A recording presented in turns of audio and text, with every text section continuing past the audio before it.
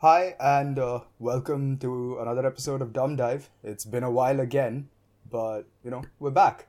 And I'm Pranav. I'm joined by Arvind. And for the first time on this podcast, we have a guest with us. Would you like to introduce yourself? Sure. Hi, everyone. I'm Aparna. I am a friend of both Pranav and Arvind, which is pretty much the reason why I'm here today. So, Yeah, excited to see where this goes. I mean, nepotism rules the world, doesn't it? Truly, truly. I think I'll just start off with like a bit of recent, whatever, life development that's been happening. Dissertation period is kind of over now. I'm pretty much done. Yay. I'm pretty much done, thankfully. Very stressful, and it was made a lot more stressful by the fact that my contract for my student accommodation ended on the 3rd of September, while my deadline was on the 8th. So, in the span of 5 days, I had to, not even 5 days, so from 25th August to like the 1st of September, we were just scouting houses, trying to find any livable space. Whether it be just a single person room or like a house that we can kind of rent as a group. And it was just an absolute nightmare. Like, oh god. Wait, so you guys didn't start looking until then, or you'd already found the place before? we'd found a place on like the 20th or something, and we'd kind of like verbally told the realtors, hey, we're interested in this property, but like we need one more person to kind of give us confirmation, and so we'll get back to you after the weekend, because we'd scoped that house out on a Friday. And then we went on Monday to like pay our deposit and like get the contract and everything, and then the realtor said, oh, sorry, that house has been taken. So we were left quite literally holding holding nothing, right? And we're like, oh my god, are we going to be homeless? Are we what are we going to do? We have a dissertation to write as well.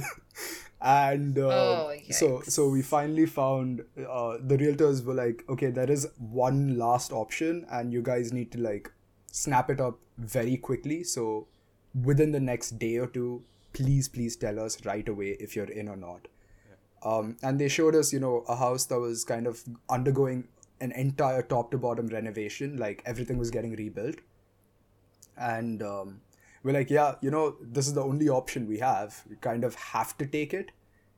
And then we were like talking to the realtors, hey, can you like get this done by the 1st of September, because our contract ends on the 3rd and we'd really like to move in and like get started on our dissertation work as soon as possible. And all credit to the contractors and like the realtors, like they did what they could, and they really did try to make the house as livable as possible within like 5 to 10 days. Like a week span is what we kind of like forced them to get the house ready in.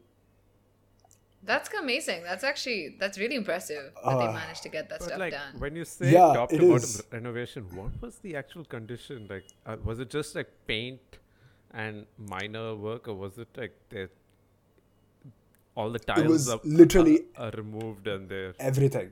Tiles were redone, the bathrooms were rebuilt, kitchen was redone, all the furnishings, all the appliances were refitted, everything, like full renovation.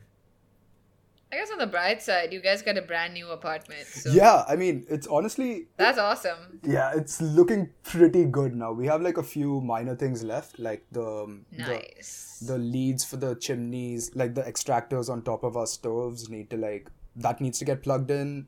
We need to like get the Wi-Fi and like the internet a bit more optimized in how it's spread throughout the house. But other than like those few things, it's pretty much done. And it's pretty awesome, not gonna lie. Nice. Yeah, like the work's been done well, but like for those few days where work was constantly happening in the house while we had to sleep here because our contract had ended, like between the 3rd to like the 5th and 6th, it was just stressful because we were all managing, working on our dissertation while also supervising the work being done, kind of helping out where we could, and like nothing was ready, so we couldn't cook. We had to eat outside the entire time, and just absolutely drained my bank account. Yeah. Just I'm glad it's over. Yeah. So congrats on your new place. And add this to another chapter of adventures in Birmingham, because it's just constantly been escalating every episode that you come back. It's just one after another. But anyway, now that we have a new person on the podcast, let's have Aparna just introduce yourself.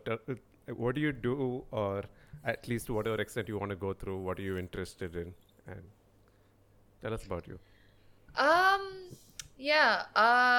So I currently work in education. I do development consulting, basically, where I work in an organization that works with partner governments in developing countries to try and help them improve their system administration, specific to education, in some cases also early childhood stuff, which includes nutrition and early childhood healthcare and things like that. So yeah, that's pretty much what I do. I'm very interested in anything that speaks to human behavior, which is often actually the topic of conversation that happens when the three of us get together as well, which is another reason why I guess it's not fully nepotism that rules the world in this case, I guess. We can say we have a common interest. Esteemed scientist and educator along with us here today. Yeah. That's a bit much. Amateur with everything. Please caveat. But yeah. Yeah. I mean, honestly, this sounds like the beginning to an elaborate, joke. An educator, a philosopher, and a prototype engineer walk into a bar. Why am I a prototype? Oh, that's so good. Isn't that your literal job title? It is, but it's just when you say prototype engineer, it sounds like I'm attempt number 3 at making an engineer. You know what I mean? Well, that's true. Yeah, he is the prototype. Oh, you're the base concept, man. What? So yeah, I mean, what is that a reference to? I don't know, man. Okay, you have to excuse me a little bit. I'm slightly unhinged because I'm running on almost zero sleep, thanks to and a lot of Red Bull. Yeah, the Red Bull. I'm running on almost zero sleep because of dissertation and just social life, because a bunch of us have we've kind of all finished our dissertations around the same period, so it's kind of party city right now. Mm. And yeah, I actually kind of have an interesting, I don't know, not a story, but something that I was remembering when you're talking about your dissertation. I mean, congrats on finishing it first. Thank you. So I'm glad for you. I hope you can get some rest in your new apartment with your completed dissertation. Yes. I had a friend in college who had this. So he was really struggling to actually kind of wrap up his thesis, mostly because I think it was a procrastination issue. I mean, it was definitely a procrastination issue. But he had this weird, I think, coping mechanism or reaction, I guess. So every time his professor would email him being like, hey, where's your next draft of your thesis? And he didn't have anything to show her. He would stress clean the apartment. If you walked into the apartment and you noticed the bathroom was spotless and there was bread, baking in the oven, you knew that his professor had emailed him. Oh my God. Yeah. And the trash would have been taken out. The bed would have been made. It just looked immaculate. And that means, he didn't have anything to show for that week or for that couple of weeks or whatever. Isn't this, I don't know. It just kind of... Isn't this a fairly common sort of reaction to having a lot of things to do, though? Because I feel people who you say you have a ton of things to do, start building out a to-do list and then go make yourself a really nice, elaborate cup of coffee. And then you come back, you clean your desk, and by the time you know what's up, half the day is already gone. I feel like that's I've seen that type of behavior fairly often, and yeah, it's quite fascinating. But I'll let you finish your thought. Yeah. No. That's exactly actually the point as well. And I guess that's a question I've just been thinking about a lot lately, last couple of weeks at least, which is like, why do we, I guess, procrastinate by doing kind of, well, not, I wouldn't say useless things, but like, keeping the short-term objective in mind, like kind of useless things, like baking bread and cleaning your bathroom isn't really. Well, I'd say the cleaning aspect is maybe just like a thing of organization. Like you want to get, like it's a symbolic thing of trying to get your thoughts in order, trying to get everything in like place to sit and work. Sadly, I don't have that impulse. I'm usually always just an absolute mess. But do you have another coping mechanism? I'm curious. My coping mechanism is just unhinged text messages and like rants. Yeah. Right. Yeah. So a different type of useless. It's just shit posting on the group chat. Right. I think in the productive shit posting that's going on that we're talking about, I think it's to do with the fact that like the main tasks that you have ahead of you might be really daunting to deal with, and you might just be like, why don't I get these other things that seem to use less brain power, and I need to do them anyway, out of the way first, so I can really focus in on this, even if it doesn't really affect you. It's just that notion of like, I'm first gonna do all these other things that seem easier than this super challenging problem, whether it's writing a thesis or whatever other thing that's right in front of you that you need to do. That's interesting. Yeah, sorry, Pranav, go for it. I was just thinking, like, yeah, I think it's kind of comfort and organization. Like you said about baking, like the guy you knew, he bake bread and clean up and everything, right? Like I think it's also about just kind of managing how stressed you feel by doing things that will bring you some form of comfort, either immediately or in like a really short while, like maybe a couple of hours for bread to bake.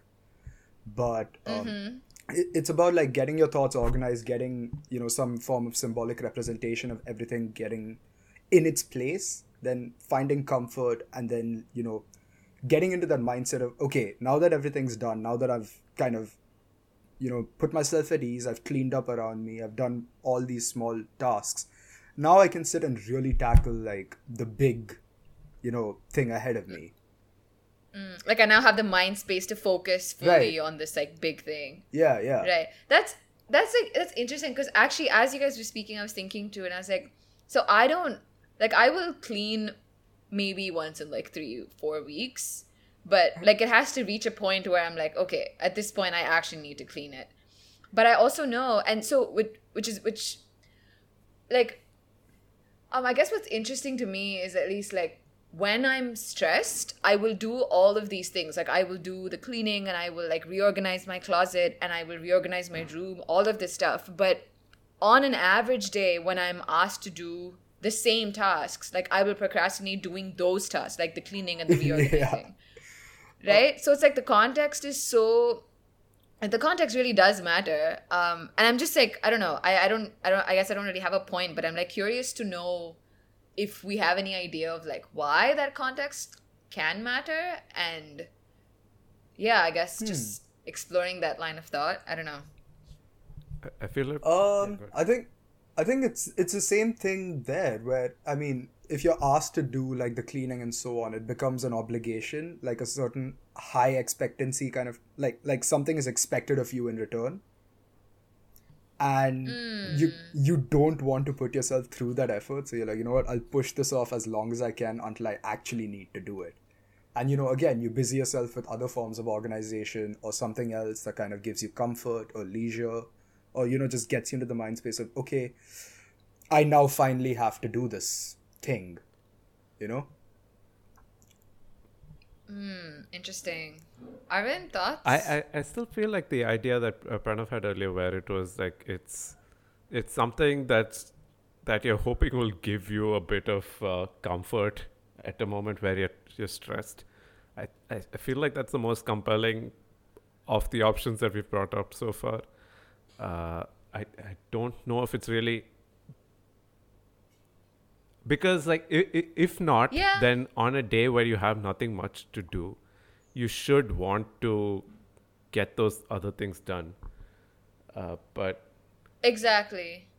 But you don't. Maybe actually now saying that, what if it's the fact that when there is a lot to do, and you kind of don't want to do it, it's like a priority thing. You don't want to do nothing, because that'll seem like you're wasting a perfectly good day where you're supposed to be working. You still want to cheat yourself into feel like you've been productive in some way. Feeling like you're productive, right? Yeah.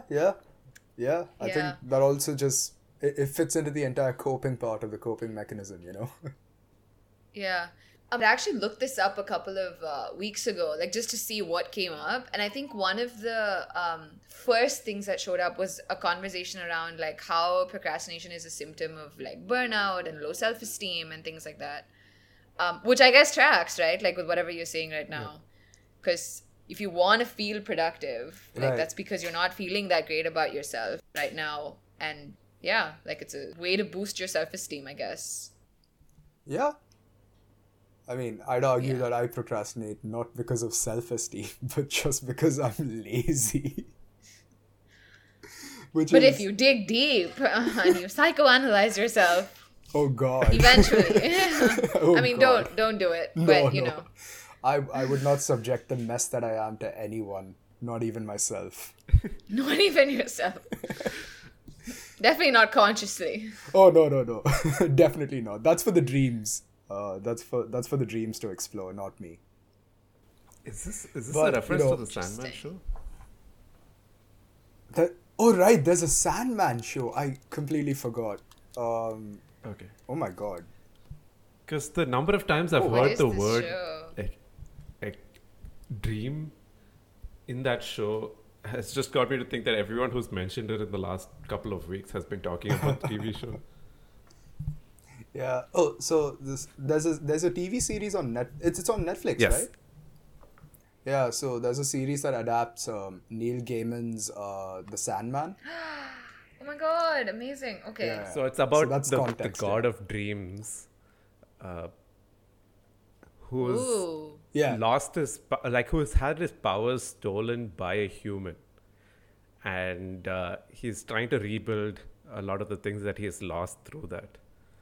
It's a very, very interesting What is that power? It's like, what power would a god of dreams have? It's basically allowing people to dream, and like a lot of the things that they show in the show. Actually, it's a good place to get into, because I think even with the context of our podcast, it's quite interesting. Because I guess a little bit of spoiler alert, but so there's a lot of things in the show where they talk about how if people have no dreams, there's just like the sort of optimism and like willingness to like wake up each day just sort of dies out, because it's like you don't have anything. Humanity just crumbles. So there's a bunch of different characters in the show who have very different perspectives on the role of dreams. Is it needed? There's one character who believes that all dreams are lies that people tell themselves, even though they know it's not. Wow. Dreams are completely not achievable, but it's just the lies that they tell themselves. So he wanted to envision a world without dreams entirely. And and then you see like that's bleak. It is. It's a pretty intense show, and the episode with him in it is probably one of the most difficult to watch so far. So I mean, I think I really do need to see this show, because I've read like a decent bit of the graphic novel that it's based on, and it's super interesting. You know, it's I think it's from Vertigo Comics, who they do like the entire mysticism part of DC Comics. Again, bit of nerd lore for anyone who actually cares. But yeah, I mean, it's super interesting, and the art style was just absolutely mesmerizing. So I really need to watch this show and like catch up with the graphic novel as well. That's so fascinating. This is really like this is a pathetic way to take this conversation, but it came into my head, so I'm gonna say it. Yeah. It kind of like makes me pity. Like, I know they're fictional characters, but it like gives me a whole new like appreciation slash like pity, I guess, for all the vampires in like the Twilight series, because they never slept. Oh my god. And so, not that you see, I told you this is going on a bad path. So yeah. But no, I mean, my brain is a the little funniest odd. part is that if you were to watch even like the first 2 minutes, or probably even just the poster for the show, the main character, that like the Sandman, the God of Dreams in the Sandman TV show, kind of looks like he could have been related to the Cullen vampire from Twilight. Like, he just looks so pale. Amazing. And just... I mean... It's all the same story, you guys. It's the same. I mean, to be fair, the Sandman, like Dream was based on Robert Smith. No, sorry, what's it? Yeah, Robert Smith from The Cure. Did you know that? Oh, yeah. no. Yeah. He's based on Robert Smith from The Cure, and Lucifer Morningstar from Marvel Comics, and like, yeah. So he's based on David Bowie. Which is, again, nerd lore for anyone who cares. The Netflix series Lucifer is based on the Marvel IP, who's based on David Bowie. Wow. Okay, interesting. But like when you said, you felt pity for like Twilight characters, I kind of want to ask this because it's something I've been reading for my thesis. Why do you think we feel emotions for, fictional characters, fictional beings, I don't know. I think it's because when you say fiction, I'm going to refer to, I think, literature first, because when you say that, that's where my mind goes generally. I think it's because when you read, I feel like the writer really paints a much larger picture of what's happening in a character's brain than you would ever pause to think about like an actual person in your life, right? Just because like you literally just don't have the time to dissect their every action. But when you're reading, like you read, I don't know, very simply, like an author would be like, he felt this, or she, burst out crying because of whatever. Like there's all these private moments, mental moments that you get an insight into. And I think that's what builds that empathy, because we have like such an explicit idea of what someone is thinking mentally and feeling that we don't have that insight into in our real lives, because not everyone is that vocal. And we also don't really have time for them to be that vocal, because like you have to live. So that's pretty pragmatic, honestly. The entire thing of just, not having the time to like, the time, space, capabilities to really understand someone else's mental state. Yeah. Or even articulate our own. Yeah. Oh yeah, I mean. Yeah. How many times have, I forget where I was going with that. But the thing I was trying to make is there's this really interesting book on. So I think I've spoken about this in like a previous episode. It's a book I was reading called The Philosophy of Horror by Noel Carroll. What he kind of aims to do in his book is, break down what horror media really is. Like, what is the specific emotion that, horror movies and horror games and books and all, what do they try to like elicit from us? What do they try to make us feel? And why is it that when fictional characters are threatened by completely non-existent beings, things that we know cannot exist, why is it that when something like that happens, even in the confines of a novel or a video game or a movie, we feel a certain level of like, we feel horror and we feel some of the emotions that the characters in the media face, like for as an example, I was rewatching this horror movie called The Witch, and it's a genuinely phenomenal movie. One, because the soundtrack is incredibly innovative. They invented an entirely new instrument called like the Nightmare Machine or something, and it's just like The Nightmare Machine? Yeah. So it's like a prepared... That is terrifying. It's like a prepared piano with like lots of long metal bits and like... So it's used to create these incredibly eerie kind of soundscapes, and like very, very, like it puts you on the edge. Like yeah, it's really good. Like super, super interesting.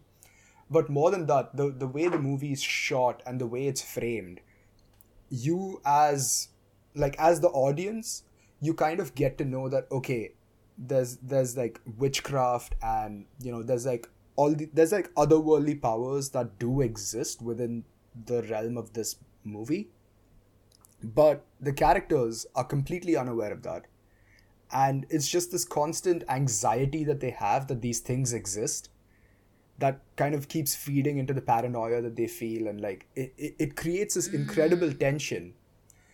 And this, like, just watching that movie again, it made me think about, okay, why do we feel the same kind of anxiety that the characters feel, even though we know that none of this is real, and we know that witches and demons and so on exist in the world of the movie, while the characters don't know that. Like, we know a lot of things that they don't, but we still mirror their responses. Do we feel that horror if we aren't, at least momentarily completely immersed in the fact that what we're seeing in the movie is real? Is it like, what I'm trying to say is, do we only feel horror when we feel like what we're watching in the movie is a part of reality, or can we still feel the same horror when we completely know, oh, this is fake, oh, this is fake? Like, if you're not having that level of immersion, I don't know. No, I mean, again, that's the thing with The Witch, right? Like, that demons are fake, that witches are fake. Like, they don't really exist. None of these powers, none of these things can, like, really affect our day-to-day life, or anyone's day-to-day life for that matter, right? But I think suspension of disbelief doesn't really play as big a role for movies and books as it does for, a theater setting.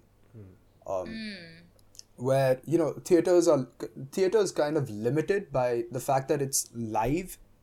So it has this incredible kind of balance between being fiction while still being a presentation of real people, in front of a real audience and so on. And it's done like on the spot, right? Like, people are performing the things live. Whereas for movies, it's recorded. For books, it's written and edited.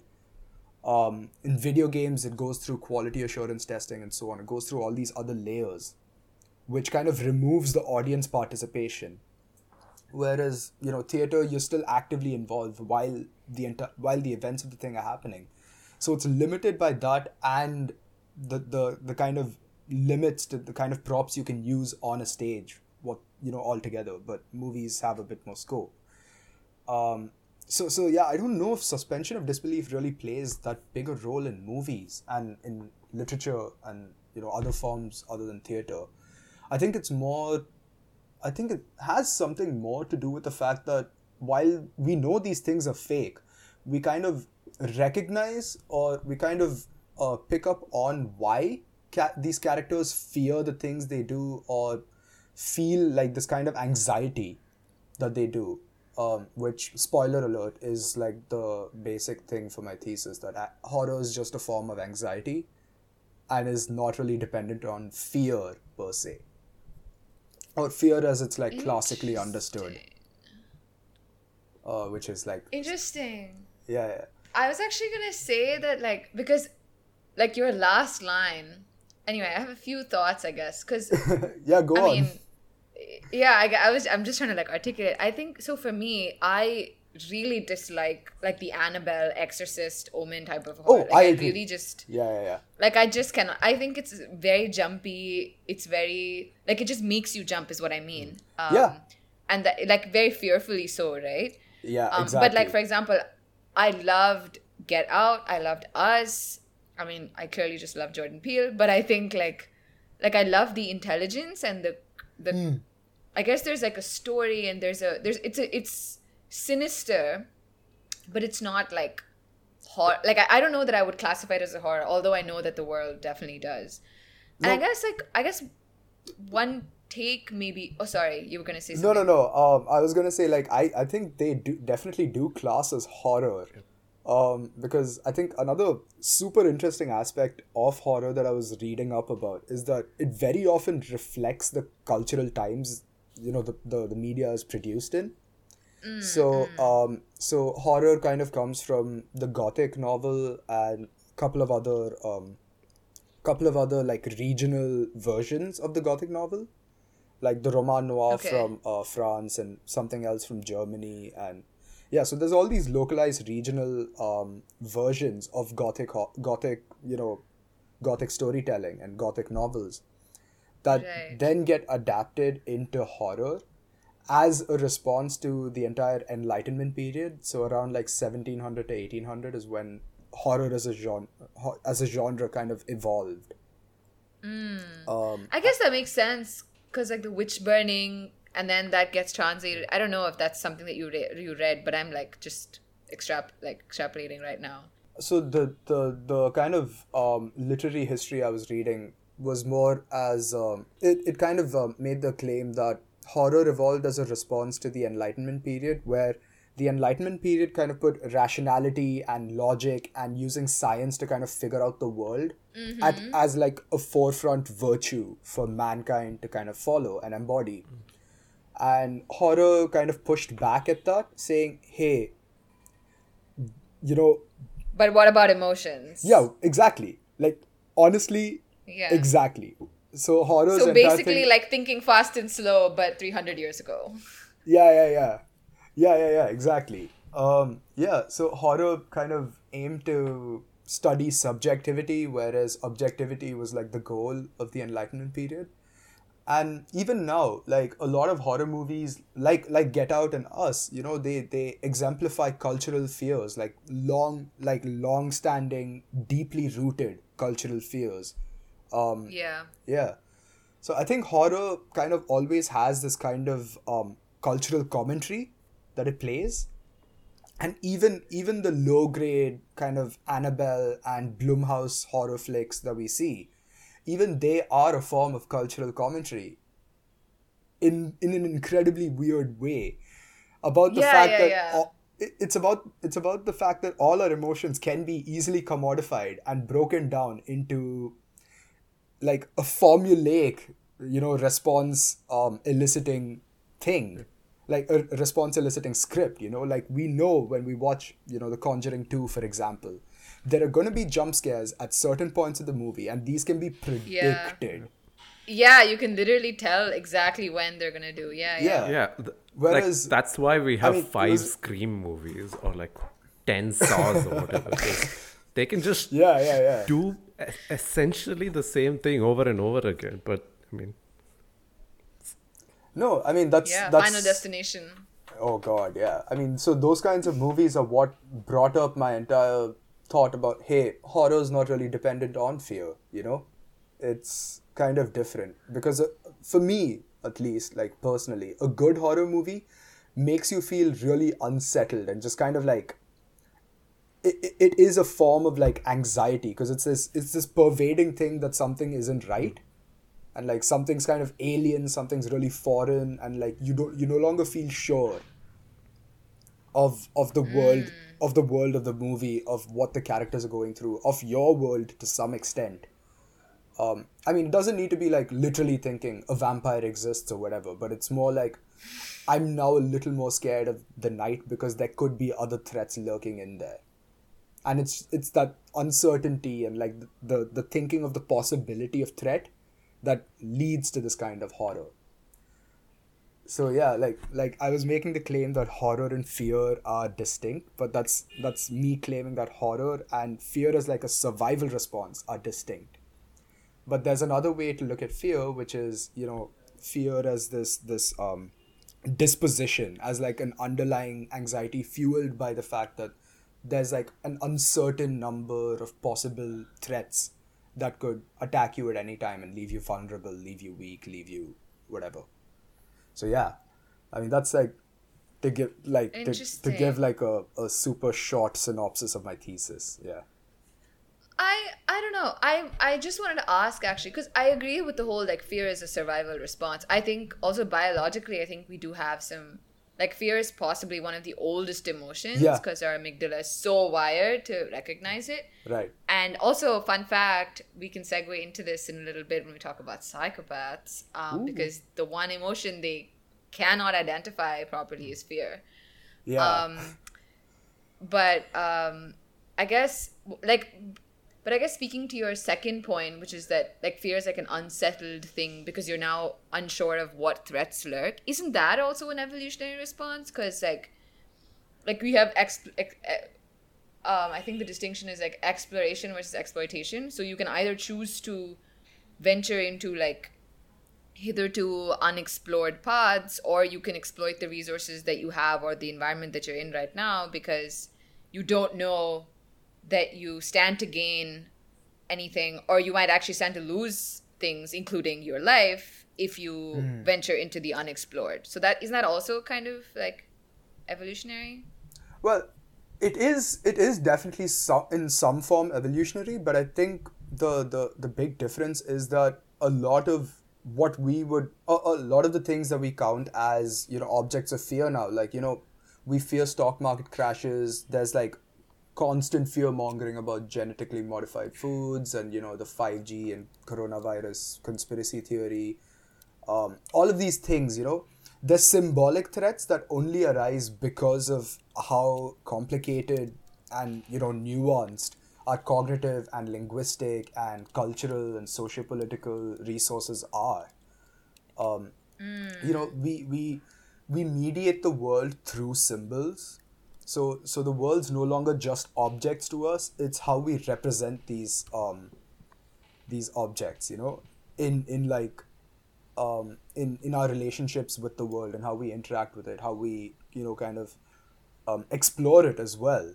You know, language and these symbols that we use they kind of take primacy in our ontology, to use technical terms. There's also another thing that I'm a bit still unclear on your take on, and that's the connection between this anxiety-driven, like, you know, I don't know how else to put it, but the fear of the unknown that a lot of this horror feeling is based off of, versus the classic jump scare, which is just sudden appearance of something that you weren't expecting, which may not really be something that you're truly scared of. It's more like just an immediate response. Right. So, I mean, again, I think a jump scare is literally just a survival response. It spikes your adrenaline, you prepare to escape from it. That's kind of where it begins and ends to me. The jump scare doesn't really accomplish any goals other than being like a hook, a narrative device, like that kind of just grabs your attention for a few seconds. Yeah. And it can be used very effectively. Like, there's tons of horror movies that do a really good job of effectively utilizing that narrative hook that a jump scare gives and like transitioning that into the feeling of horror that I was talking about, which is this pervading anxiety about not knowing what's happening, what, you know, how to categorize the monsters that are like threatening the characters, how to categorize the events at play, how to like make sense of the powers that, you know, that kind of affect the world in the movie. Like, so for example, Autopsy of Jane Doe is a pretty by the numbers horror movie when you look at the plot, but it uses the jump scares in the movie super effectively to set up this thing of not knowing, you know, not knowing why the events of the movie are happening, not knowing why, you know, these things are befalling the characters. So yeah, a jump scare can be used effectively. It can be used as a really powerful narrative hook, but at the end of it, it's literally just the survival response, and like a scripted survival response, I'd say, to a large extent. Like me and Aparna were talking about, you can predict when jump scares are coming in a lot of horror movies. Let's be very fair about it. Yeah, it's also like if you can't, to some extent, it's just like annoying, and it's not really at all enjoyable to watch media like that. But exactly. Also, there's another thing that I read in relation to that, which was that we have like an innate nature to assume that something unknown that you kind of expect is coming. Like, let's say you're walking around in the woods at night and you hear a sound. The assumption for most is that it's another person, because there is some sort of like the most dangerous thing or the situation in that case would be that it's another person. So we just immediately assume that and prepare a body for it. I'm not sure how scientifically true this is, but this is something that I read in a book recently. I just wanted to know if that's something that you agree with. I don't know. If I was alone in the jungle, I would assume it's like an animal. Right? That's like... I would never assume it's a person. Okay, maybe but I don't know. Jungle, maybe I'm weird. But it's just that in a lot of situations, the thing that would likely cause the most fear, most harm, is another person, and which is why a lot of monsters are humanoid, whether it's like the Yeti and the Bigfoot or whatever. And maybe the real monsters were us all along. But also that's a cynical take. Like, the thing that can cause the most harm is another... I mean, cynical, but I guess true? Question mark? I don't know. I mean, I think it's also why body double, like doppelgangers, have been like a huge staple in horror movies for like the longest time. You know, like Invasion of the Body Snatchers and like all those, like even Terminator 2, while it's a sci-fi movie, I think it has enough elements to class it as a pretty solid horror flick in its own right. You have like the advanced Terminator thing that can like shapeshift and, you know, transform itself into, you know, like it can transform its arms into like pointy like pikes, and it can cut through metal easily. It's way more powerful than we have any idea it could be, right? So it's a power beyond our comprehension, something we can't understand with our current, you know, knowledge of things.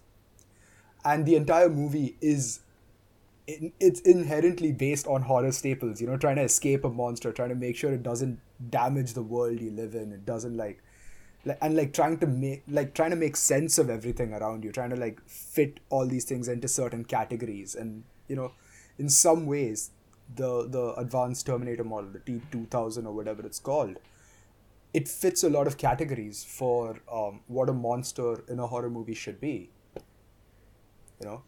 It's like categorically interstitial, blah, blah, blah. Like lots of these super nuanced discussions that I really don't have the mental bandwidth to go into anymore. I guess the final thing before moving on to the next topic, is there anything you want to add? Yeah. Okay. No. Go for it. Pranav, I mean, since you're doing your thesis on this, what's your favorite piece of horror media? Ooh, yes. Ooh, favorite piece. That's tough. Wait, so horror media, are we including everything? Sure. Okay. Yeah, I mean, whatever yours is, yeah. Shit.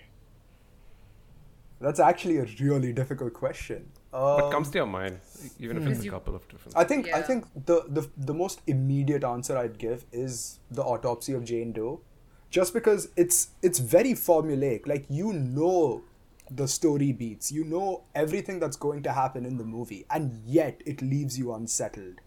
It's a successful horror movie despite being very, very formulaic. Just because it's shot really well, the characters are built super interestingly, and all the jump scares are so effectively used that they provide, like, they're just incredible narrative hooks, and they keep you kind of hooked on. Like, they successfully build tension and like maintain the tension afterwards, rather than, you know, like just an immediate, you know, tension and then release when you realize, oh, it's just a jump scare. Here it's more like, okay, this thing happened, it's startling, and then it's like, okay, wait, we just don't know why it happened, and it's like uncategorizable, and, you know, that then keeps feeding into this kind of anxiety that I was talking about. So yeah. Wow, interesting.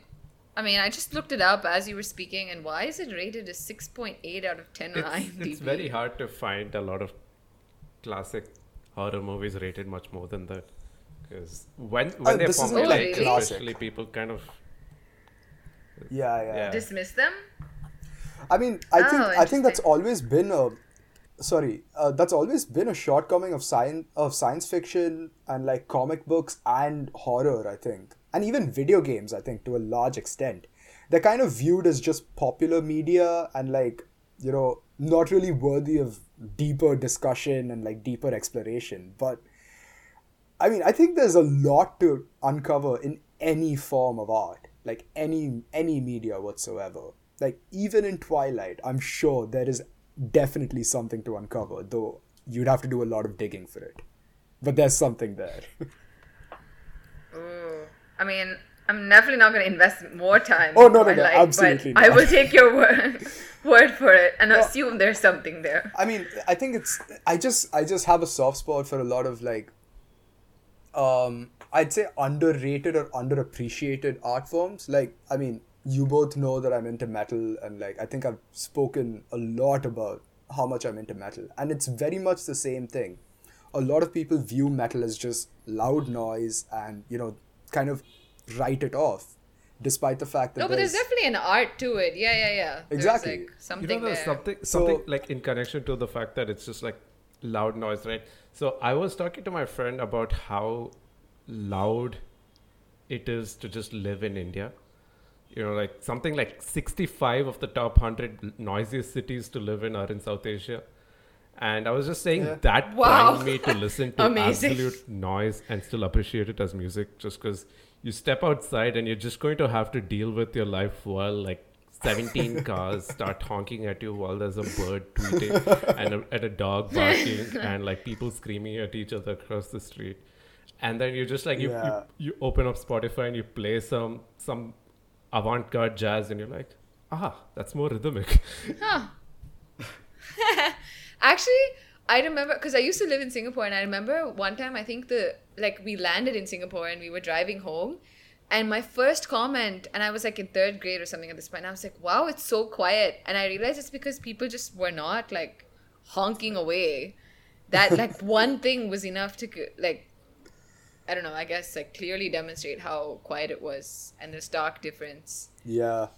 I think it's, I mean, I'd say it's similar here, but instead of honking, we just have ambulances driving by every 5 minutes, so I guess they make up for the sound pollution. Oh no. Do you live near a hospital? Yeah. We live near a couple of hospitals, yeah. That's why. Okay. I mean, it's also... I was like, or there's just like a high percentage of problems there's that also happening. that. There's also that. But we live near a hospital, so I'd like to believe that. Silent moment of prayer for everyone. I generally feel like Chennai sometimes feels so loud that if there was an ambulance going out outside, I wouldn't notice it because there's so many other noises. Yeah. So unless you're on the same road with it, like it doesn't really stand out. I mean, even honestly, then, the road's so crowded. Yeah. You're not gonna like be able to make space for them. Yeah. Like, too many times I've seen an ambulance honk to be like, hey, can you move? And it's like, dude, I can't. There's 3 buses in front of me and 2 scooties just constantly trying to cut any gap possible. Like, how do I drive? Yeah. Wow. Yeah. Yeah. But that's crazy. 65 of the top 100 are in South Asia. That's insane. It's all, it's like Bangladesh, India, Pakistan, Bangladesh, India, like something like that. Like I just saw this the other, like, this wow. So just like the top 3. Yeah. To be fair though, I kind of understand it because I mean, while India is like a gigantic country and we have a huge GDP, we are still technically a developing nation. And a large proportion of like the population doesn't really have access to like the newest cars with like the best kind of sound deadening technology, etc. They run old cars that are loud, and there's a lot of diesel motors for trucks and like transportation. Trains are still very much, well, not all trains, but a bunch of them are still fuel powered. Like, yeah. there's tons of issues like that which will take so much time to like resolve. And there's also just base infrastructure thing, right? Like in a lot of other places, let's say there's a highway that runs through the city, they're going to build those soundproofing like walls type of barricades to the sides of the road, so it doesn't affect residents who live nearby. It's that sort of like urban infrastructure care for reducing noise pollution that can also go a really long way in, making things a bit more livable. Yeah. But I mean, don't we do have like policy wise, like there are, I think, rules. I don't know how they compare honestly to other countries. I would be interested to know, but I know, that there are like noise barriers that are mandated and stuff like that. So interesting. Are there? I mean, I guess. Yeah. Like in Bombay, yeah, definitely. I know that in Mumbai it's the case, but yeah, I only started. I don't think I ever noticed it in Mumbai. Yeah. Oh, that's true. You lived there. I guess it makes no difference. Well, I only started looking into this because they've been digging up the roads in preparation for the monsoon season to build drainage in all around where I'm living, and let alone like safety precautions, like the thing that stood out while I sit inside the house and try to set up to record is the fact that at any point they could just start taking a jackhammer and start going away all at it, and it's so noisy. Right. And the thing is, they usually work through the night when there's minimal traffic. And so, even though you're not supposed to, like that's actually illegal. You're not supposed to be like public work beyond like, what is it time? I think it's like 6 p.m. or 7 p.m. Yeah. That's crazy. Actually, I don't know. I'm intrigued by this. I remember reading a study a while ago that talked about how people who, like if you live in an area that is prone to like higher like environmental pollution, like you have a higher number of pollutants in the air and things like that, you're more likely to perform worse on like an IQ test or like, any kind of intellectual test. And you perform better when you're not in that location, which I guess like tracks, obviously, right? It makes sense intuitively, but it's an interesting study. But I wonder if that also extends to like noise pollution. I imagine it should, simply because the interference mentally is like stress. I was just gonna say, like there's I think there are quite a few studies that show a link between increased stress levels and loud noises. And it also just tracks from our previous thing about jump scares. They're often accompanied by super, super annoying like audio cues, and when you hear that violin, like anyone who's watched horror movies will know the violin sound I'm talking about. It's that like on edge thing, and then it ends with like a huge impact or like a shriek or something, and it's just like, okay, I know, great. You successfully made me jump a little. Yeah. Woo-hoo. It's also why I think they say, like, if you watch a horror movie on mute, like, it takes away so much of the effect, right? Yeah. I don't know, I've done it before, and it definitely does. You're like, oh, this is fine. There's nothing. Yeah. Like, this is kind of funny. It's almost a comedy. Did you watch The Quiet Place? I didn't. I've been meaning almost to. Almost like watching a horror movie on mute, except like once every 15 minutes you'll hear something, and that will absolutely freak the shit out of you. Wow. Because the entire point is that they're trying to stay as silent so they don't get taken away by the monsters, right? And so if there's the slightest ruffle of papers, like I watched in the theater that everyone in the audience starts like refusing to eat popcorn. They're just like standing there, like sitting there in silence. It was kind of incredible. Oh, that's good. Yeah, that's amazing. It's the inverse, but again, it's still the same. It's like, because everything is so silent that in that context, anything is like jumpy. Yeah. So fascinating. But I haven't meaning to there's watch also that. one thing that I sort of noticed when Pranav was talking about the difference between like theater plays and watching movies or playing games in the level of immersion, right? We've been sort of like overall, I think there's been a move towards things that are like, the distance between you and the media physically and metaphorically is like getting less and less. The media is meant to become more and more immersive, like say going from books to theater to movies, and then now going forward into probably VR media, where it's kind of like you've completely muted out your physical surroundings as well as sound and all of that, and you're immersed in that world. I'm just extremely fascinated by what horror media in like complete immersive media is, and also why we seek such level of immersion in entertainment. Well, I mean, so for one thing, if you want like a really cool experience about what horror would be like in a VR environment, Outlast I think has a VR version, like a VR ready version, and Outlast is a phenomenal horror game because it does the exact job that it's supposed to. All jump scares are narrative hooks that further like enhance the uneasiness of being in like an abandoned asylum. As a journalist who has no ways to defend himself beyond like a very limited push, and you have a flashlight and a recorder, and that's it. Like that's all the equipment you have. Is that game, the game and where you don't get anything manage else. the battery life of your flashlight and recorder, and it keeps Yeah, and like and like you kind of sneak around and hope you don't get caught by the inhabitants of the asylum. And yeah, like Outlast in VR, I've seen a few people play it. I sadly cannot because I do not have a VR headset. But yeah, I've seen some people play it, and it looks and like they seem to be like genuinely like horrified while playing it. Like they're anxious, like every small thing kind of puts them on edge. They're looking around. It's really cool. Wow, interesting. What was the second part of your question?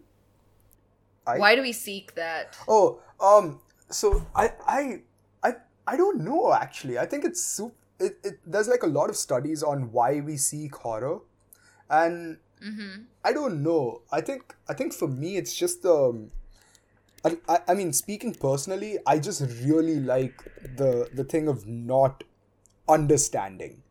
I mean, I guess, tracks, I'm a philosopher. It's like, I don't understand half the stuff I read, but I have to like keep trying, right? So, yeah. I think personally for me, horror kind of reflects, how do I articulate this? It's actually so difficult, but horror reflects a super, super interesting place where you know something's not real, and at the same time, you don't know how to classify it in your ontology. It's super liminal. It's like in between multiple things, and you don't know how to clearly define it. Because and a lot of horror is also like not like it's not acceptable, right? Socially, like no, stabbing absolutely someone. Not.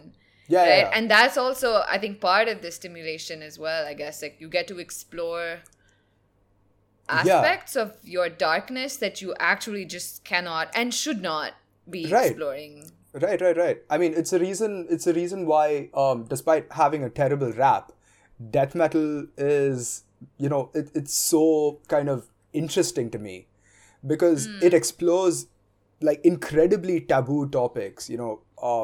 I don't want to say any of them out loud because I don't want people to get turned off to what's probably my favorite genre of music. But it explores a lot of... Family friendly. Yeah. Well, as family friendly kind of. as an episode that's about horror now can be. But like it explores taboo topics, body horror, atrocities committed, in human history and so on. Like it explores so many ultra violent and just like not spoken about topics, and yet like it's I think one of the genres of music that has very little violence from the artists themselves. Like I honestly haven't heard that much controversy from many death metal bands, because the entire point is it's just an outlet for them to kind of imagine and be like, hey, what if you thought about this?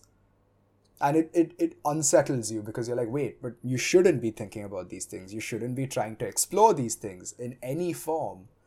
And it's like a little bit of voyeurism. Yeah. It is a little bit of voyeuristic pleasure, and like, going through the lyrics and just kind of listening to it and everything. And the music complements it. It's equally taboo, equally brutal.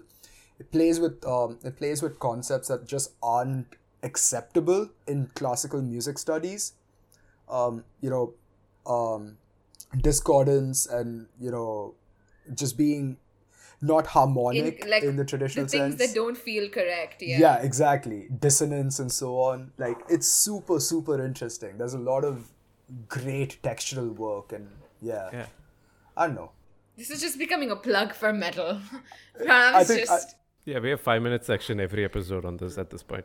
But so the reason I was asking that was because I feel like it's becoming harder and harder to keep that distance between you and the media of being like, oh, I know this is not real, as the delivery mechanisms for media evolve, because we're just starting to the point where virtual reality is becoming more adopted, and you're already getting into like, say, games or movies where you're kind of completely in the POV of the main characters, right? Mm-hmm. And even at that point, I feel like a lot of people are going to find it a lot harder to tell themselves that, hey, this is just a movie, or hey, this is just a game, and not have it affect them.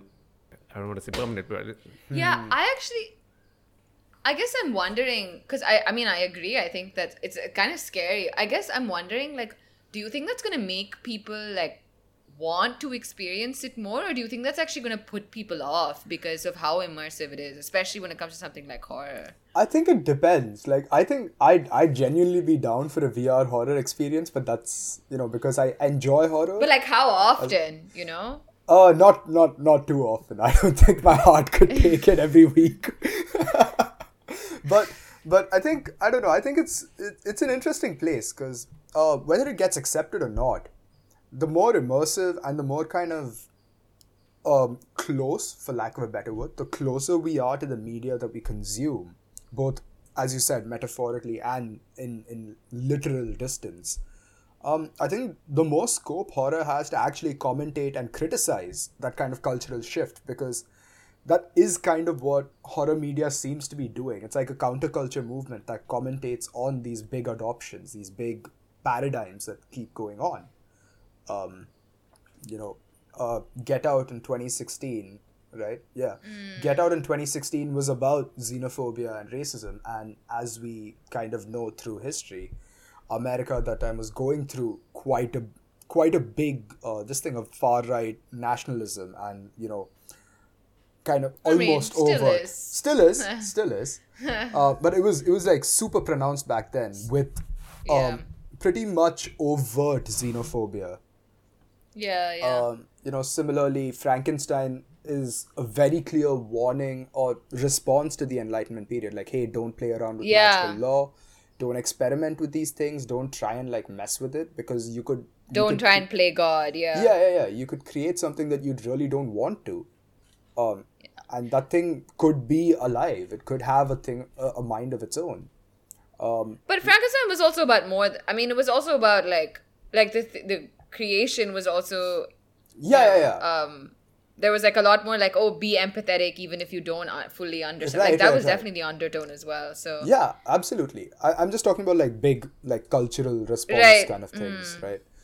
There's also, I think, Ex Machina that came out in 2015, which is very much like a response to cultural fears about, AI taking over, or, sentient AI. Yes, that's me. So Yes, that's me. different type of AI. Different type of artificial intelligence, my boy. Yeah. But actually, Arvind, what do you think? Like, would you be into watching all of this the more immersive it gets, or would you be put off?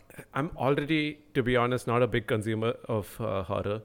I haven't really ever played horror games. I've watched like enough horror movies to count on one hand. So it's just like that's not something that I've ever. It's not that I don't know. I just never really got it. And yeah, to be like, I don't think I'll be the first one to queue up for a horror completely immersive experience. But I'm just like a bit more worried about that blurring the lines between the piece of entertainment or the media and reality, and what lasting effects that could have on the way we perceive reality. Because it's because the sort of stuff that I'm seeing in like tech demos for human computer interaction and VR right now is really like very realistic looking. It's not the cartoony Facebook metaverse image of VR. It's about combining haptics and all these different mechanisms where it's, and also like scanning people in 3D and bringing them into virtual environments, and doing a lot of these things which make you really get a lot more immersed, to the point where that's where I feel like there needs to be a little bit more focus on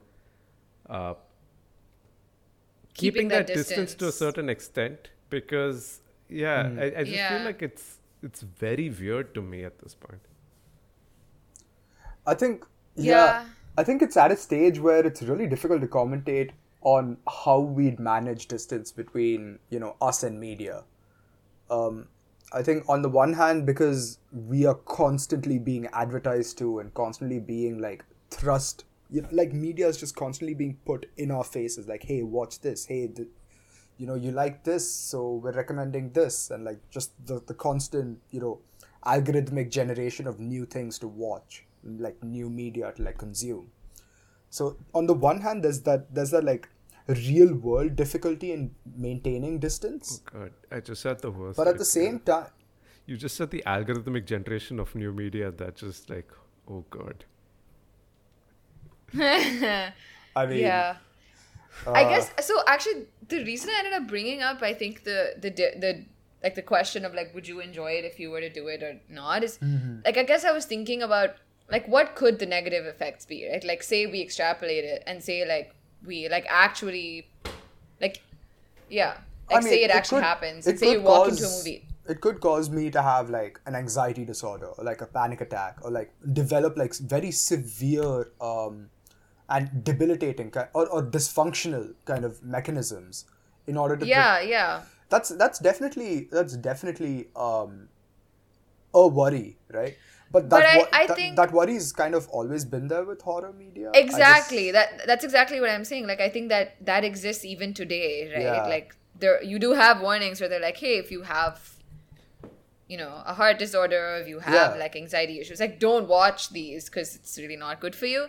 Right. And so I feel like the risk for immersive things becoming more like distorting your sense of reality increases with the frequency of times you immerse yourself in that world. Yeah. And I think in order to immerse yourself in that world, I think you have to have a natural predilection to enjoy horror at that scale, at a very high, like you have to have a really high like capacity for that kind of consumption. And I think, and I do, like, I think this is true definitely, like, science-wise, that people who have lower empathy in general are already the kinds of people who generally tend to enjoy that kind of, like, who have a high, like, stomach for, like, extreme horror.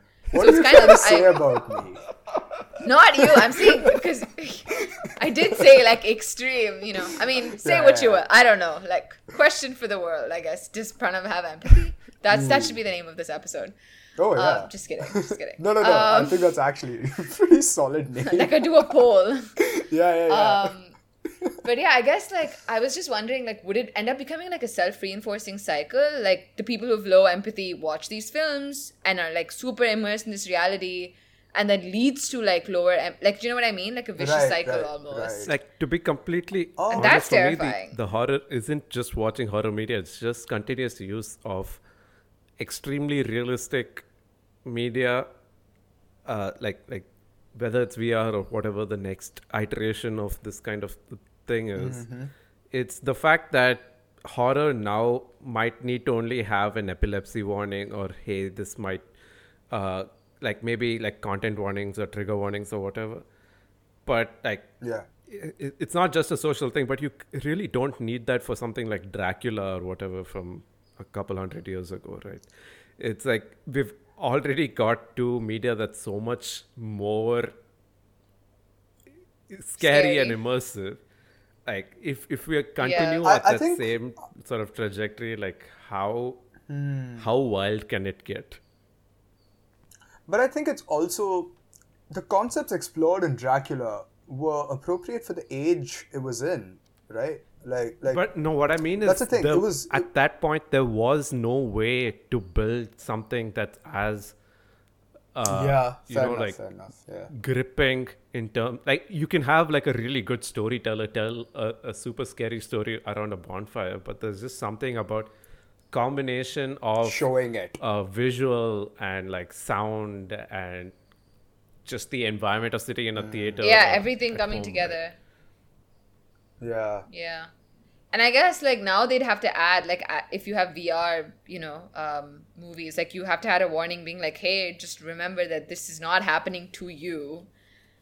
Like that's a warning you would have to have. Yeah, which is a simulated experience. Simultaneously going against what they want to do and making it immersive, and also like have to push it back. But like right now I've not heard of anyone really intentionally try to get people out of the experience. But I don't know. I think honestly I'm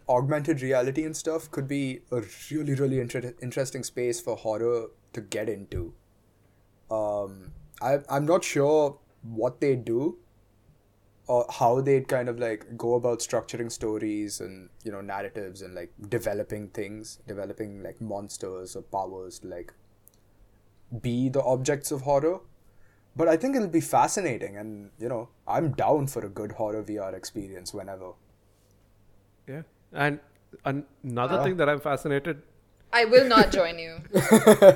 Another thing that I'm fascinated, and I wonder if it will like actually be a real point of concern, is let's say you're using VR and the sort of like your virtual arm length is like a meter long, or maybe let's just say it's a bit longer than your actual arm length. So when you like hold your controllers and you try to pick up objects around you, it's not exactly the sort of distance that your real body would have.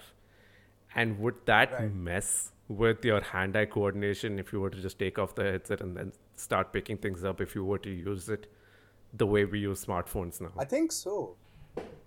I think there is a level of disorientation that people feel when they take off their VR headsets, just because like especially like streamers who kind of populate VR chat and other virtual reality like chat rooms and lobbies, when they kind of end their streams, you can see there's like a bit of disorientation, because they're so used to being in like this virtual avatar and like in interacting with things in virtual space that they've gotten used to the proportions of the body there, and then when they snap back to reality, as the great philosopher Marshall Mathers would say, when that happens, it takes them a bit of time to get acclimated again and like realize, okay, yeah, wait, my hand is this length and not the length it was in the virtual world. I mean, it's only a couple of minutes usually where it's like just weird. But I think it'll be the same kind of thing as, to use another example, our living room has blue lights alongside like yellow and white. And every night the boys decide to turn the entire house blue just by switching only those lights on. And it takes all of us a good like 5 minutes to get used to like regular light again, because the color blue kind of just has it's kind of right, like your retinas are accustomed. There's exactly. So similarly, like your body just gets used to it and to like interacting with stuff in like a virtual setting, and then when you step out of it, it takes a bit of time. I think for those kind of not ingrained, but those kind of learned movements to like reacclimate to a real setting, kind of thing. It's just like a couple of minutes of adjustment. Yeah, I guess I like that you use learned movements, because the only thing I was going to say to that is I still feel like there are some things that are so basic that I don't know you can rewire just by VR. Like anything that I guess is based on some kind of sensory perception that then leads to a movement is, I guess, like game for, like, I guess, intervention through VR. Like you can adjust for that. But I think some things are too innate, like, to be influenced by it. Yeah, definitely. So it's again like you get into VR, you learn, the proportions of your the model that you're using, and then when you step out of it, it takes like a couple of minutes or like couple of seconds to like get used to the fact that, oh, I have a real body and I'm actually moving, and I have to use the proportions of my actual body and not this virtual model that I was inhabiting for like the past with whatever. Like arms of 2 meters and yeah, exactly, yeah. Interesting. But it's almost like that's like a thing that I kind of just don't want to experiment and then find out. Oh yeah, like how would you go back? There is no going back. Like it's like, okay.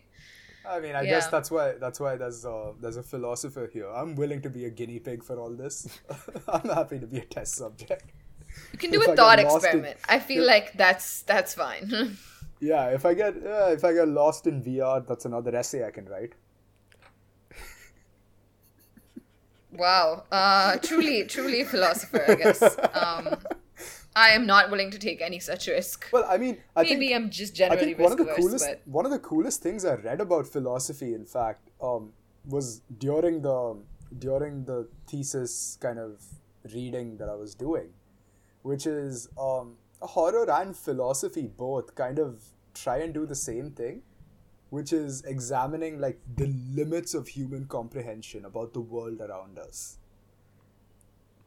And I just thought that was so cool when I read it.